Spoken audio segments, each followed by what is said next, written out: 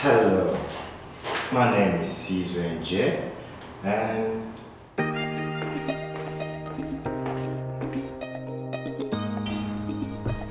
what's up? My name is Teqrunch and welcome back to the Teqrunch channel. This is part 2 of the Huawei / Huawei ban and the altercations that came out of the news of the past week, if not around about 2 weeks since this ban started, around about the 20th of the previous month, of which this month is June and last month is May. But anyway, just to get straight to the nitty-gritty stuff, during the course of this whole ban, there have been news that have been developing and actually coming out where this ban is actually getting deeper than what deep is, due to the mere fact that, wow, it seems to be that this is a 5G race. What type of race? Well, seems to be a money race.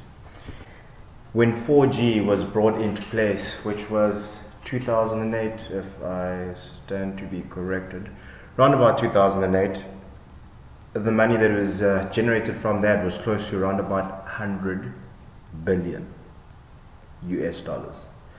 And now with the stakes having to be increased because due to our growth in terms of economical income, it seems like Trump has done all of this because he thinks, or he feels like, he can actually bring up more than 3 million jobs that can be created from this ban, and on top of that, an increase of 500 billion US dollars in GDP to the US if they strip China from actually allowing or bringing Huawei as the main, infrastructure of 5G.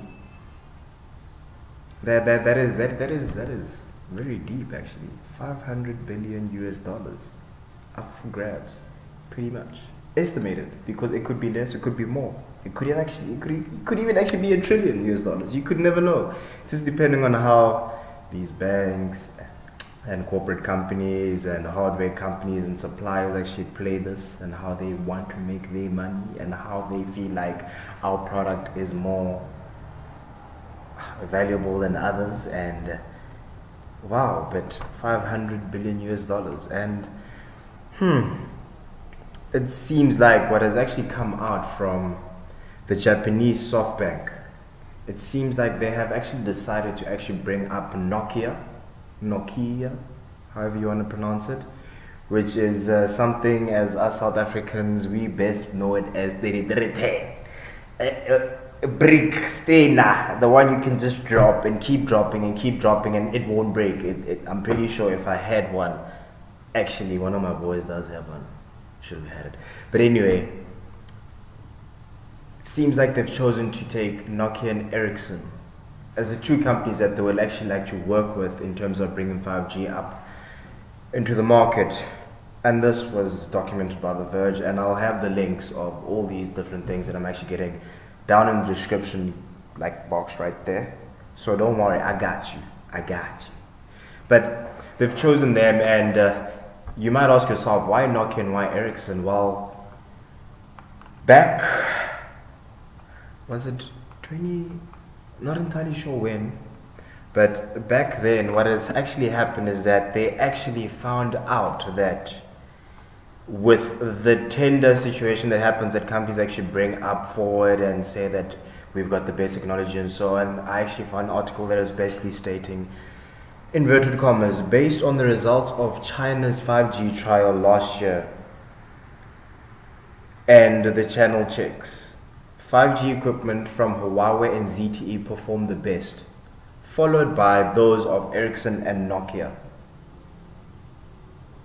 Now, that should answer the question on why they're choosing Nokia and Ericsson as the providers, since Huawei has been banned in the US. And that is just the beginning. It's actually deeper than that, because pretty much with this whole ban, ARM has also banned China from actually doing anything with them also. Sorry about that. Sometimes you just gotta do these. They've actually banned them also, and the problem that comes into play with that is due to the mere fact that ARM is the main company that has created the architecture. Pretty much, like if we bring it into architecture, they're the ones that design the structural integrity of an item. They design how someone should build something and in which order and in which flow they should use. So that is just one way just to give an analogy of how exactly this is actually a huge thing. And with the ARM band and the architecture actually being used with Intel processors, and Intel also banning Huawei to use their product or sell any of their chips to Huawei, it basically means that the Huawei laptops have been pulverized. Is that even a good word? Well, Huawei laptops like the MateBook, pretty much we can say goodbye to it currently with this ban being upheld. And it's pretty sad because the architecture in actual fact is also being used regardless of your quad core or the new CPUs that Huawei was saying that they're going to use, even the ones within their own phones. They use the same / similar architecture, and having to go back to the drawing board and building your own architecture, it seems like China is possible. China is capable of doing it. China is very capable of doing it, and now the problem with that is due to the mere fact that they are capable, they can do it rapidly, but the amount of money that has to be put into it is drastic, 1. 2,